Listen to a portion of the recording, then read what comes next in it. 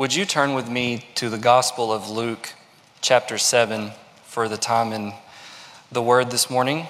I would invite you, if you are physically able, would you please stand out of the respect for the reading of God's Word? Luke 7, verse 18, it reads, "The disciples of John reported all these things to him, and John, calling 2 of his disciples to him, sent them to the Lord, saying, 'Are you the one who is to come, or shall we look for another?' And when the men had come to him, they said, 'John the Baptist has sent us to you, saying, Are you the one who is to come, or shall we look for another?' In that hour he healed many people of diseases and plagues and evil spirits, and on many who were blind he bestowed sight. And he answered them, 'Go and tell John what you have seen and heard. The blind receive their sight, the lame walk, and lepers are cleansed, and the deaf hear. The dead are raised up, the poor have good news preached to them, and blessed is the one who is not offended by me.'" Let's stop there and pray for a moment again. Father, I now specifically ask for the time in your word that you would just clear my thoughts and everything that's been studied to come out in the way that you would have it to come out to help people. Would you just convict our hearts and minds and focus our attention to the preaching of your word? And thank you for the privilege to be able to do this. In your son's name we pray. Amen. You may be seated. I wanted to start by reading where we're going to be, but let me set some things up here. The title I have for you today is What to Do with Doubt. So what to do with doubt. There was a guy, graduates high school, goes to a 2-year school, gets his degree, goes to a 4-year school, starts to get a degree. About age 20 or so, 21, is really questioning, is his faith real? Is Christianity real?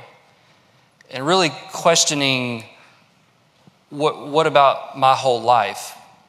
What about things that this guy's been taught, things he's been told he should believe, things he's been told he should do?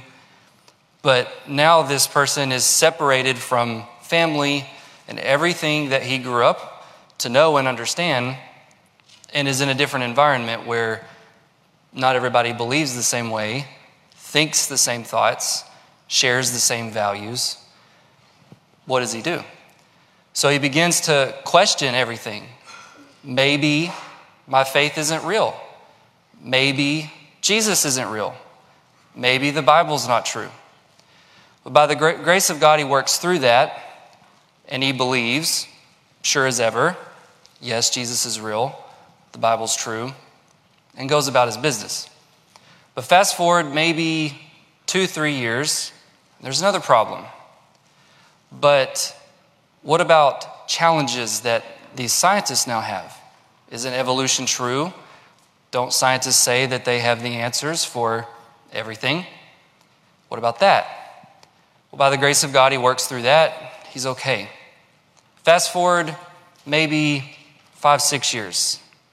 Everything's been fine, but now a new problem. He starts to soak in this world is really, really evil. Like really. Children die when they shouldn't die. People lose babies when they shouldn't lose their babies. People get cancer that should never have to deal with cancer. People die prematurely. People die in tragedies and accidents. It doesn't make any sense. Because if God is good and loving, why would he let this stuff happen? Well then, by the grace of God, he works through that. And fast forward, doing okay, but then something else. Now then, if you haven't guessed, but I'm talking about myself. That's been my experience. So now in youth ministry, I teach to youth from a position that I believe I'm pretty strong in my faith because it's been tested. I've had serious questions. I've had serious doubts. And through that, God has kept me in his grace. And now I teach to students that I try to impart that to. However, things the students have to deal with at times hit me back too. And I start to question again. If God is loving, if Jesus does what he says he does, why do so many kids, teenagers, have the lives they have at times? Some are good, but some deal with a lot of problems. It's not fair. Why is that? To be blunt, I don't have the answer. But here's where this is going. The point in me sharing all of that has been my experience and maybe some of yours. If you're a child of God and you've been so for any length of time, I would challenge you. You may say, yes, I agree. If not, I'm going to challenge you to think a little differently about something. You should experience doubts in your faith. Not disbelieve it, but have questions of doubts. Because it has been my experience, and I believe we're going to look at something here this morning that says this. As you grow in your faith, as you grow closer to the Lord, your faith will be tested.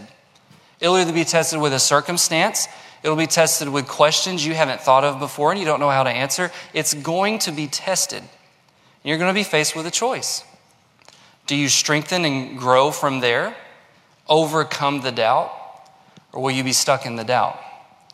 Now, what I want to show you is John the Baptist had doubts about Jesus. And if you know anything about John the Baptist, that should shock you.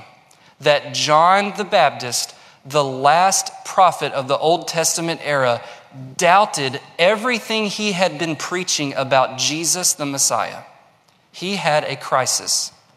And here in Luke 7, verse 18, I want to show you the process that John sort of goes through, but how he dealt with the doubt. And I believe there's a parallel for us. And when I look back at my own life that I shared with you, I can tell you I didn't know this stuff, but by the grace of God, it's what was happening. So this story is also found in Matthew 11, but I want to read from Luke's account. Let me share with you something that happened right before verse 18. So John the Baptist is born just before Jesus. They're cousins. John the Baptist had a very important mission. God called him to be a prophet, but not just any prophet. See, from the book of Malachi, if you look in your Bible, there's Malachi and then it jumps to Matthew. And we call Malachi the end of the Old Testament. Matthew's the beginning of the New. What your Bible doesn't tell you, and you have to look at history to find, is almost 400 years are in between the book of Malachi and Matthew. 4 centuries. For 400 years, the Jews had heard no word from the Lord. No prophet had come on the scene. No one had come about to say, I have a message from the Lord. There's healing, there's hope. For 400 years, there was silence from God. But then, God calls John the Baptist to break the silence. His job is to be the last prophet before the Messiah. His job is to prepare everyone's hearts to receive the Messiah. So he goes and he does his business. He's preaching, prepare the way of the Lord. Here comes the Messiah. He sees Jesus and he'll say things like, behold the Lamb of God who takes away the sin of the world. He loved Jesus. He preached Jesus. He would baptize people, preparing them for Jesus. Everything was about Jesus with his ministry. Then Jesus does his thing.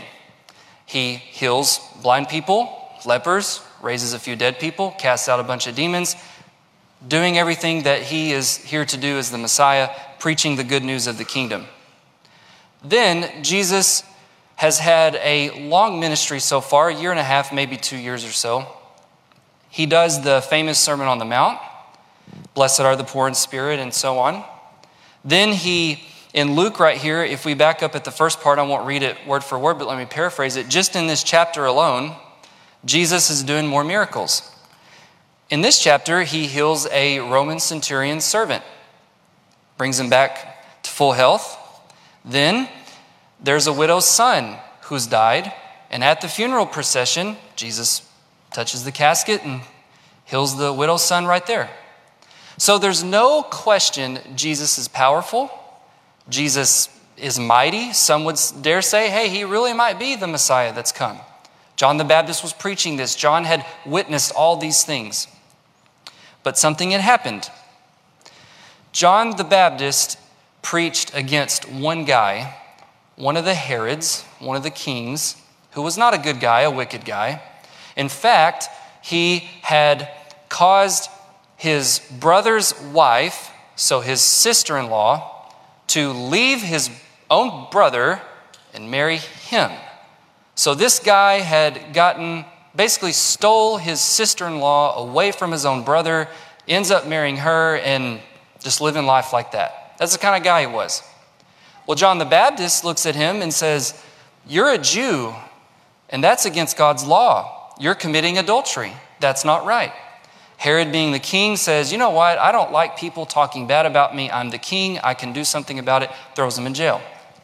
Now then, and I don't know how long, but for quite a while, John the Baptist, the great prophet that God has called to preach Jesus, is sitting in jail, has no clue about his future, has no clue if he'll be released tomorrow and can go right back to preaching, has no clue if he'll die in prison, has no clue. But what he thought was he was doing the right things, preaching Jesus, fulfilling his call. But now he's been put in jail for doing what he thought were the right things, unsure of his future. So he's languishing in prison for about a year now, possibly. And what was his crime? Being faithful to the Lord, doing everything he was supposed to do. Now, I shared with you who John was, very important guy, the forerunner to Jesus, preaching Jesus, doing everything he's supposed to do. But now then, even a guy like John the Baptist is starting to have doubt. If you would look at verse 18, it says, "The disciples of John reported all these things to him." Now, what they mean by that little narration, all the miracles Jesus is doing. When John got arrested, Jesus went to another region and started doing miracles there. John's in prison and he has his own followers, and they're acting as messengers. They're watching Jesus and they're going back to John saying, "Man, Jesus is awesome. He's done this, raised this dead person, healed this blind person." But John's been sitting in prison for a year. He's supposed to be out there preaching Jesus too. And now look what he does. Calling two of his disciples to him, sent them to Jesus to ask a question. And his question to ask Jesus is, "Are you, Jesus, the one who is to come, or shall we look for another?" I don't think I can put to words to you the force of that right there. John the Baptist, the great prophet, is literally questioning everything. His calling. Has he been preaching the wrong Messiah? Is Jesus not the Messiah that he was supposed to be preaching? What is going on? So think about that. The guy who's done everything right, been preaching Jesus for a long time, now hits a point in his life where he says, I have to know, Jesus, was I wrong about you? Was I preaching the wrong guy? What's going on here? He has doubt, severe doubt. His question was, "Are you the expected one, or are you the coming one, or shall we look for another?" He's quite simply just asking, are you seriously the Jewish Messiah that we've been waiting for? Please just tell me. Some things he would have in his mind is, in the book of Micah, for example, it prophesied that there would be someone come from Bethlehem. Bethlehem was called too little to be numbered among the clans of Judah, but from you one will go forth to be the ruler of Israel. Zechariah says, "Rejoice greatly, O daughter of Zion. Shout in triumph, Jerusalem. Behold, your king is coming to you. He is endowed with salvation, humble, mounted on a donkey." Malachi says, "Behold, I'm going to send my messenger. He will clear the way before me, and the Lord whom you seek will suddenly come to his temple, and the messenger of the covenant in whom you delight, behold, he is coming." That was even about John the Baptist. John the Baptist was prophesied about that he would come before the Messiah. John's born, then Jesus is born. Jesus said he was the Messiah. He does the things the Messiah does. He says the things the Messiah says, but John's in prison. And he can't figure out what's going on. So he asks them again, "Jesus, was I wrong about you? What's the deal?" And I like again how he ends, "Shall we look for another?" I don't think he was rude. He just has a problem in his mind that he can't sort out. If he was preaching the way God wanted him to preach about Jesus, doing what God wanted him to do, why is he sitting in prison? And he has no clue what's about to happen to him. So he just goes to Jesus. "Was I wrong? Should I look for someone else that's coming after you? Did we get the prophecies wrong a little bit? Is the timing off?" Is it just coincidence that you can happen to raise dead people? Can you just help me figure this out? So, that's his doubt. Let me pause for a moment and let's think for a moment here. Why do we have doubts sometimes? And I mean doubts in our faith. I think from this story, there's a few things to see. It could be because you're in a horrible situation. That's John's point. John is languishing in a prison and he has no clue his future. Yet he is supposed to be a beloved prophet of God. Shouldn't he be taken care of? But he's not. He's in prison and he can't figure out how this is possible. He's in a horrible situation. It could be the same for us. We're living our Christian life. We're doing the things we can as best we can, being as faithful as we can be, not perfect, but being faithful. But all of a sudden, something enters into your life that you never accounted for, and you can't grapple with, how could this happen? I thought God was on my side. How could this loved one die? How could this loved one be sick with this cancer? How could this baby have died? How could so-and-so have this problem going on? Or how could I have this going on? God, I thought you loved me. I thought you cared for me. That's sort of John's mindset. God, I thought I was your guy, but I'm in prison. Could be a horrible situation. The other thing it could be is a lack of the full story. And here's what I mean by that. John's been in prison for a year. No cell phones back then, no electronics. Everything he hears about Jesus is secondhand information. It's his messengers coming back and forth telling him reports. I say that because of this.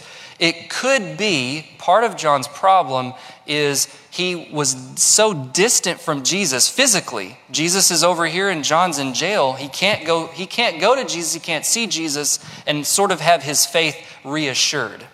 He has to hear things secondhand. He's getting portions of the story. He's getting a piece of the puzzle, but not the whole picture. What's the point here? It could be at times, and I'm speaking about myself here, when I look back at my life and the times I've had doubts, especially at the early onset, those were times in my life where I was too busy for God. I was not in the Word. I was not praying. I might have been in church. I might have been doing things decently, but I wasn't really laser focused on my spiritual growth. And what happened is that's when all of a sudden the mind can begin to wonder, well, maybe God is not who I thought he was. Maybe I'm not who I thought I was. Maybe Jesus isn't who I thought he was. Because we're not focused on the things we should be focused on. John is in prison. His mind is wandering. His mind is not where it should be. His mind is not focused on being able to see Jesus. He can't. He's getting things secondhand, and it's probably troubling him. So, another reason, I think this is a big one, unfulfilled expectations. John, I believe, had a certain expectation for his life. He knew he was called by God to be the prophet. Yes, he lived poor. He knew that. I don't think he cared. It says he sort of willfully went off into the wilderness to live and eat the locusts and the bugs and all that. I don't read where anyone forced him to do that. It just says he did it. John was following the Lord. He had disciples. He was baptizing people. He was publicly ministering. He was doing what he was supposed to be doing. He probably had a certain expectation of his path. I'm going to preach Jesus. Jesus is going to come. I'll keep preaching Jesus. Jesus will march his way to the cross, but I'll be by his side every step of the way. But all of a sudden, that gets interrupted. He's thrown in prison. And to be honest and fast forward, if you know the story, he actually gets killed. He doesn't come out of prison. So his expectations were not met. He had a different picture of how his life should look because of who he was to God. I would challenge us that also could be a problem of why we face doubts in our faith sometime. Maybe we have a certain plan for our lives. We think our life, I'll go to school and major in this, or I'll go do that. I'll work here for 20, 30, 40 years. I can retire with X amount of money, and I'll live this in retirement. We have it all mapped out. And the Bible says it's good to plan. But always be open for God to change the plan.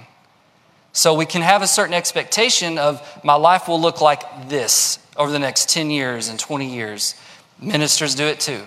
I'll minister here. I can try to do this. I can try to learn that. And maybe God's called me to this and I can go over here and do that. But then something happens and it just doesn't work out. And then you start to question, God, I thought you called me to do something, but it's not working out. What's happening? And doubt sets in. It could be for your children, like my kids will grow up, they'll do this. We've been planning everything out. They're going to go to college or they're going to go work here. We're going to help them get to where we want them to get and how we want them to be. But then they turn 18 and become a legal adult, and that might not be how it works out. You start to say, God, what is happening? This is not how I mapped out their life. This is how I mapped out my life. What's going on? Or just a terrible situation hits you. A sickness, a disease, a family member struggling with something that you just can't understand. And doubt sets in. Because we have a certain expectation that if we're God's children and if we're faithful, God should work everything out for us. Life shouldn't be tough. It shouldn't have any challenges.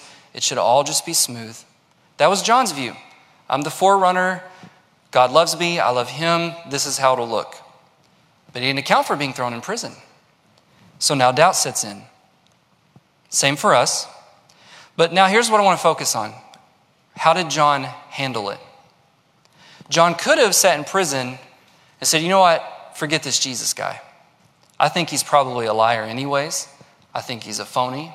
In fact, maybe I hate the guy. I don't want anything to do with him. He could have said that. He could have, raised his fist to God and said, God, maybe you're not even real. Maybe this has all just been a big joke and I've wasted my life. And maybe I should go to Herod and apologize for everything, tell him how stupid I was. And I'm forget this God stuff, Herod. I'm not doing that anymore. I'm just going to go live my life. Just let me out of here. He could have done all of that. But look what he did. In verse 19, I want to point out there's something very important by the simple verse 19. He sends his disciples to Jesus to ask a question. Are you the guy? Are you the one? Why is that important? Because that is John's way of taking his own doubts about Jesus to Jesus himself. That's the point I want to stress. What did John do when doubt set in about his faith, about God, about Jesus? He went to the source, the only source he knew could clear it up. John didn't say, let me get a bunch of historians, a bunch of scientists, a bunch of whatever, and maybe they'll help me figure it out. He says, I'm having doubts about Jesus. Let me just ask him. Maybe he can tell me something that helps clear this up. He still had enough respect for Jesus, enough belief in Jesus to think Jesus could help him with his doubt. Again, I will keep on stressing, John took his doubts to the Lord. That's the idea. The fact that he even asked Jesus to help him with his doubt showed he still had enough faith to go to him in the first place. So I want to take a point here to say there's a difference in doubt and unbelief. I said to you earlier, I think at times it could be healthy for us to go through some doubts. Not all the time and not long term, but I believe, it's my conviction here, James says our faith will be tested. We a lot of times think that means through a bad situation. That's true, but I also think it could just simply be a mental thing. You're living your life, but someone asks you a question you don't know how to answer about, well, why do you believe in Jesus? Well, maybe I've never thought of that. Maybe I don't know an answer. Maybe what do I do with this? Maybe it's, like I said, a bad medical situation or whatever comes your way, and now you start to think, this isn't how I thought this was supposed to work for a Christian. What's going on? Do what John did, though. John did not move away from God. He went more to God. He said, God, I don't understand my situation. I don't get why this is happening to me, and it doesn't make sense to me. But I trust you enough to be able to help me with an answer. That is doubt versus unbelief. Unbelief would simply say, I don't believe any of this at all. Maybe I never believed it, but I'll have nothing to do with it. There's a difference in doubt and unbelief. When I look back at my life, I shared with you briefly when I was in my college days, I had a lot of doubt. But by the grace of God, I can tell you, I never once just completely not believed. I just had questions I couldn't answer. I had things in my mind I couldn't work out about how to know the Bible's real and that Jesus really rose again from the dead. But once I went to God, God helped me with this. My professors are asking questions I've never been asked. I don't understand. Now I'm having doubts. What do I do? Go to God, go to the Lord. There is answers. That's what John did. Jesus, I thought something should be different in my life, but it's not. Are you the guy? Have I messed up? But the point is, he went to Jesus. He didn't go to anywhere else. He went to Jesus. So you can have doubt and you can do something with doubt. Unbelief is you need to believe in the first place and come to faith in Christ. But as a Christian, you could have doubts.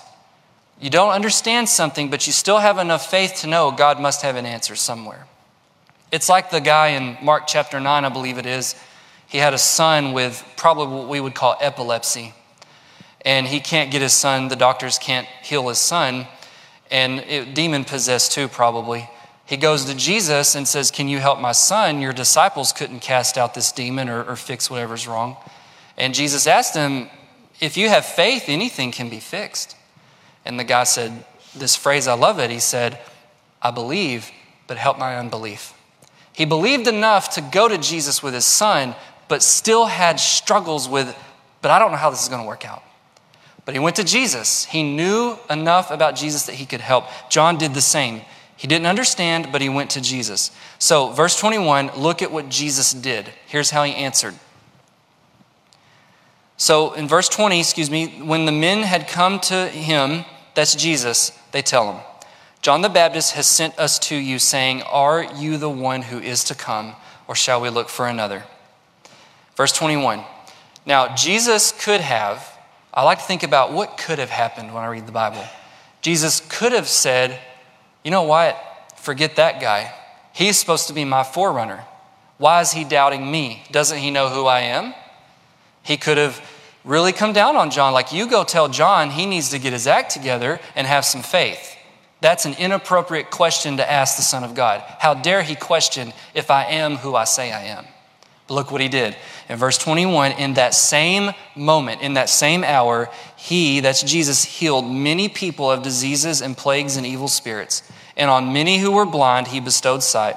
And he answered John's disciples, go and tell John what you have seen and heard. The blind receive sight, the lame walk, lepers are cleansed, the deaf hear, the dead are raised up, the poor have good news preached to them, and blessed is the one who is not offended by me. What did Jesus do? He gave John's disciples a show, but a show on purpose with a good reason. He said, hold on a second. Let me give you something to tell John by watching me do some things. So he did some miracles. The reason he did that is he was fulfilling Old Testament prophecy. Remember who John the Baptist is. John the Baptist believes the Old Testament, is an Old Testament prophet himself from that era at least. So he's in the lineage of that. He knows all the prophecies about what the Messiah will do when he comes. Places in Isaiah, like Isaiah 61, and on we could go, where Jesus, it is said when the Messiah comes, yes, he'll preach salvation, but one of the proofs that he's really from God is he'll do a lot of miracles. He'll even raise dead people. So it was prophesied long ago. So Jesus took John's disciples and said, let me prove to you I am who I say I am.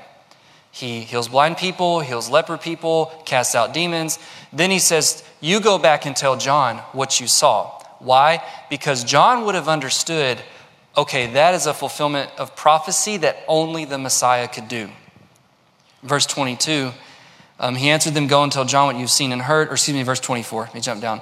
When John's messengers had gone, Jesus began to speak to the crowds concerning John. What did you go out into the wilderness to see? A reed shaken by the wind. What did you go out to see? A man dressed in soft clothes. Behold, those who are dressed in splendid clothing and live in luxury are in king's courts. What did you go out to see? A prophet? Yes, I tell you, more than a prophet. This is of whom it is written, behold, I send my messenger before your face, who will prepare your way before you. I tell you, among those born of women, none is greater than John. So he shows John's disciples a bunch of miracles to show he's fulfilling prophecy. They go back to John. While they're gone, Jesus turns to the crowd and says, let me tell you what I think about John the Baptist. Once again, I like to ask, what could he have said? He could have called him a dirty dog and all these names under the sun because he doubted him and he had weakness of faith and he needed more evidence. What did he say? He said, there's not a greater man that's been born of a woman than John the Baptist. He spoke highly of John.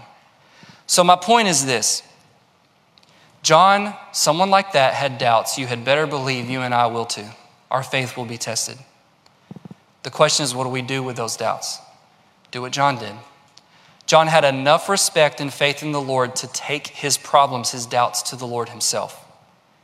And when he did, I challenge us to think God will do the same for us. I don't believe God will ever look at you. If he could talk to you from heaven and you were to pray, God, I believe, but I have unbelief about this over here. I just don't believe God would ever look at us and say, you know what, you're really stupid. Like, you mean you're asking me about that? No, what will he do? Same thing Jesus did for John. I can attest to you in my own experience, God came through for me. No, I didn't hear a voice from heaven, but I prayed hard. God, I have questions about the Bible, questions about Jesus. I have questions I don't have answers to. But I believed, but help my unbelief. And through about a 3-year process, the answers came pouring in. And after about a 3-year process, I was more sure than ever that God is with me, Jesus is real, the Bible's true. Later on, I've struggled deeply about the problem of evil. Why is there so much evil? And I know the theological answer because of sin and the fall in the garden, and I get all that. But I mean personally, when you have had to see someone struggle with cancer or someone lose a child, then it becomes real. And you start to question, God, how could this happen? What's going on? Take that to the Lord. Answers come through. He answers our doubts. He answers what we're struggling with, just like he did with John the Baptist. When they asked, Jesus gave the proof. He showed him, here's what to tell John, that I'm the Messiah. I believe more than ever, Jesus will not rebuke you if you have doubts and you pray about that. Jesus will help you, like he helped John.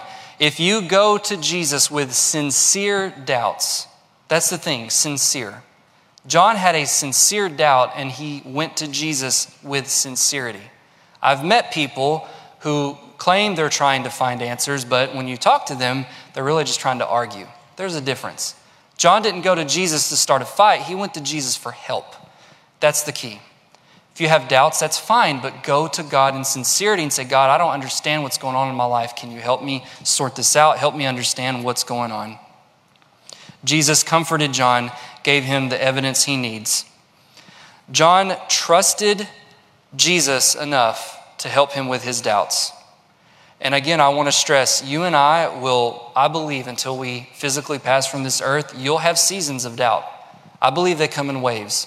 I don't know if it's so many years or anything like that, but I truly believe if I keep living until I'm 70, 80, whatever, I'm going to still have seasons of doubts. I'm going to have something come up that I haven't dealt with yet, and I'm not going to understand it at first. Doesn't mean I'm going to question my faith and recount Jesus. That's not what I'm saying. What I'm saying is I'll be like John, like Jesus, I believe you, but I don't understand how this can happen. Help me figure this out. You'll have it too. Your kids will have it. You'll have it. Something will happen you don't understand. Something will happen that you didn't think should happen. And you'll be forced to figure out, well, I thought God was on my side. What do I do with this? Do what John did. Take it straight to the Lord. Pray about it in sincerity. Lord, help me with my unbelief. Help me with my doubt. John trusted Jesus to help him. Jesus took John's doubts serious too. He didn't make fun of him. Didn't call him stupid.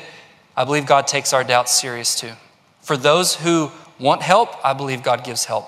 But for those who are lying about it and just trying to start a fight, I don't know that there's help there. But if you're a child of God and you have doubts, God's there to help. But you got to go to him in sincerity. Some of you, like the youth were sharing in about 2021, some of you might say, you know what, if I were to share about my 2021, it's not all nice and roses. You could tell stories of, well, this happened in my family and it was terrible, or this happened with my job and it was terrible, or this happened with my finances, it was terrible, or this happened with my health. On and on it could go.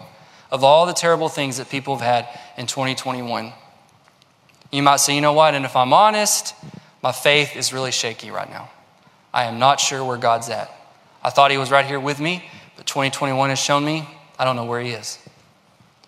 Maybe you have doubts because you've had a wrong idea of Jesus. Maybe you've thought, well, if Jesus is my Savior, then he will do A, B, C for me. But it hasn't happened yet, and you might be thinking, well, maybe Jesus isn't who I thought he was. But that's it. Maybe he's not who you thought he was because you've had a wrong idea of Jesus. That's what John was slipping into. Maybe you've had doubts because, and I believe this is the one we'll deal with the most, like I said, we get a wrong expectation of what God should be doing for us. I don't think we say this audibly. And in preacher talk for ministers, when we talk kind of privately, we do talk about other pastors. I'm going to be honest. We talk about each other. And what we do is, not really here locally, maybe, but TV preachers. You get guys like Joel Osteen, Creflo Dollar, on I could go, that are big about massive churches. What's wrong with them? The gospel isn't there, and when they preach, it's all about, look at all the wonderful things God wants to do in your life. God just wants to give you wealth, health, prosperity. I mean, Joel Osteen even had a book years ago, Your Best Life Now, all about how you can tap in to God's resources to give you your best life now. The Bible says our best life is yet to come. There's a disconnect. The reason I'm sharing that is I think we might even say in churches like ours where we're pretty biblically faithful, we might look at a Joel Osteen or a Creflo Dollar and say, well, I mean, I would never believe that. Those guys are out there. But if we're honest, we might not ever audibly say it. I think we all have an expectation of what God should be doing for our lives. He should make sure my job stays steady. He should make sure my retirement account is at a certain level when I'm ready to retire. He should make sure my kids never have to go to the hospital. He should make sure that my kids, maybe even you have it mapped out, they should go in a certain career field. But that's not how God works. So when things happen that we didn't plan for, that's when doubt can set in. So I would challenge us, take those to God. Have we had a wrong expectation of what we think God should be doing for us? But take that stuff to the Lord. Pray about them. How do you take them to the Lord? We can't be like John and send messengers to Jesus, but you and I have direct access to the Lord through prayer. Is God going to respond from heaven with an audible voice? I don't believe so. I'm not saying he can't, but I don't believe he will. But what I do believe he'll do is if you're sincere about, God, this happened in my life, I don't understand it, I need help, he'll get you an answer. It'll be a person comes your way, says just the right thing at the right time. It'll be something that changes or happens or comes your way. Then you'll say, this had to have been God. Now I understand. Some of you may have doubts, but some of you may say, I've never doubted. I've never had a problem with this. Well, I'm grateful for that, but I do want to challenge you. I believe you should be on your guard because it will happen. I really believe that. You may have never had doubts yet in your faith, but that just means your faith isn't ready yet to be tested. That's in the book of James. When you have a faith ready to be tested, it will be tested. Why? Because if you're never tested, you never know how far you can go. I use this analogy all the time, but I think it fits. But I like to talk about working out in the gym. If you never overload your muscles with more weight than they can handle, they never grow any stronger. That's what happens with our faith. If your faith is never at a point where it's a little overloaded, it's stretched, it'll never grow. Doubt will set in. But that's okay. Take it to the Lord. Go directly to the one your faith is in. I do want to say, maybe some are here and you're struggling with, but maybe it's just unbelief. As I said earlier, there's a difference in doubt and unbelief. Doubt can be healthy. Doubt can grow you. Unbelief is not healthy. Unbelief says, I just don't believe this at all. And it may have taken a situation that you're in to bring that out, that you've been playing church, you've been playing Christian. But then a situation comes and you're gone. You say, well, this wasn't ever real to me anyways. That would be unbelief. Unbelief is for non-Christians. Doubt is for Christians. There's a difference. You can doubt at times, but you can't stay in unbelief. So I want to stress again, maybe for some, if you have repetitive times of just outright unbelief, then maybe you don't really know Jesus the way you should. Maybe you don't know him as your Lord and Savior from your sins, who's died for you, and by faith in him, you can be saved. John believed that, but still had doubts. A non-Christian might say they believe certain things, but when the pressure's on, they're gone. That was unbelief. So don't stay in unbelief. You can stay in doubt for a season, but take it to the Lord, and I really believe he'll give you the answers. I'd just like to have a time for Jan to come if she'll just play. If you'll stand, I don't want to drag out an invitation, but I want to give you a moment to reflect where you are as Jan plays. And I want to challenge you before you leave here today. maybe where you are, just silently ask God, and you probably know it without having to think. What are areas of your life, if you reflect on 2021 or more, God, if I'm honest, this thing here in my life or this that's happened, it's really rocked my faith. I'm not really sure what to do with this. If I'm honest, maybe I've even wondered if I'm going through motions. Call that out to God now. I promise you answers will come soon.